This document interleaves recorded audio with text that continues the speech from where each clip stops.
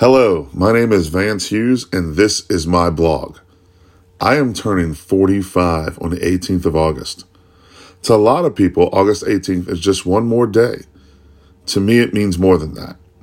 It was August 17th, 2014, that I decided to give my life to God and turn over everything to Him. Quick backstory. I was a crazy person running in the world with all my worldly desires when my father-in-law asked me to run sound for his Christian rock band, Empowered. I asked him if he was nuts. I told him, I don't do the whole Jesus thing. Little did I know that God had different plans for me.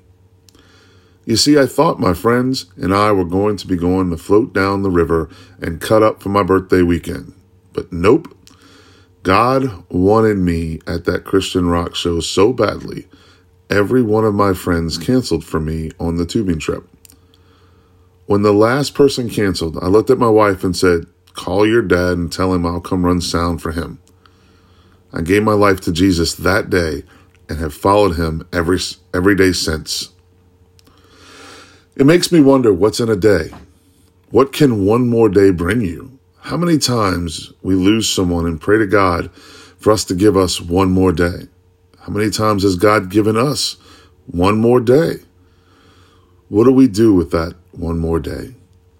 You see, I believe in my heart that God gave me one more day. I made a decision to go run sound. I believe that He gave me that day to give it back to Him. I know that God gives us more than one more day, but I ask you this. What if today is your day to give it back to Him? I'll close with this. That day changed my life forever. On August 18th, 2014, I woke up on my birthday happier with my family, myself, and with God, all because He gave me one more day. Let Him give you one more day and see for yourself that God is good all the time.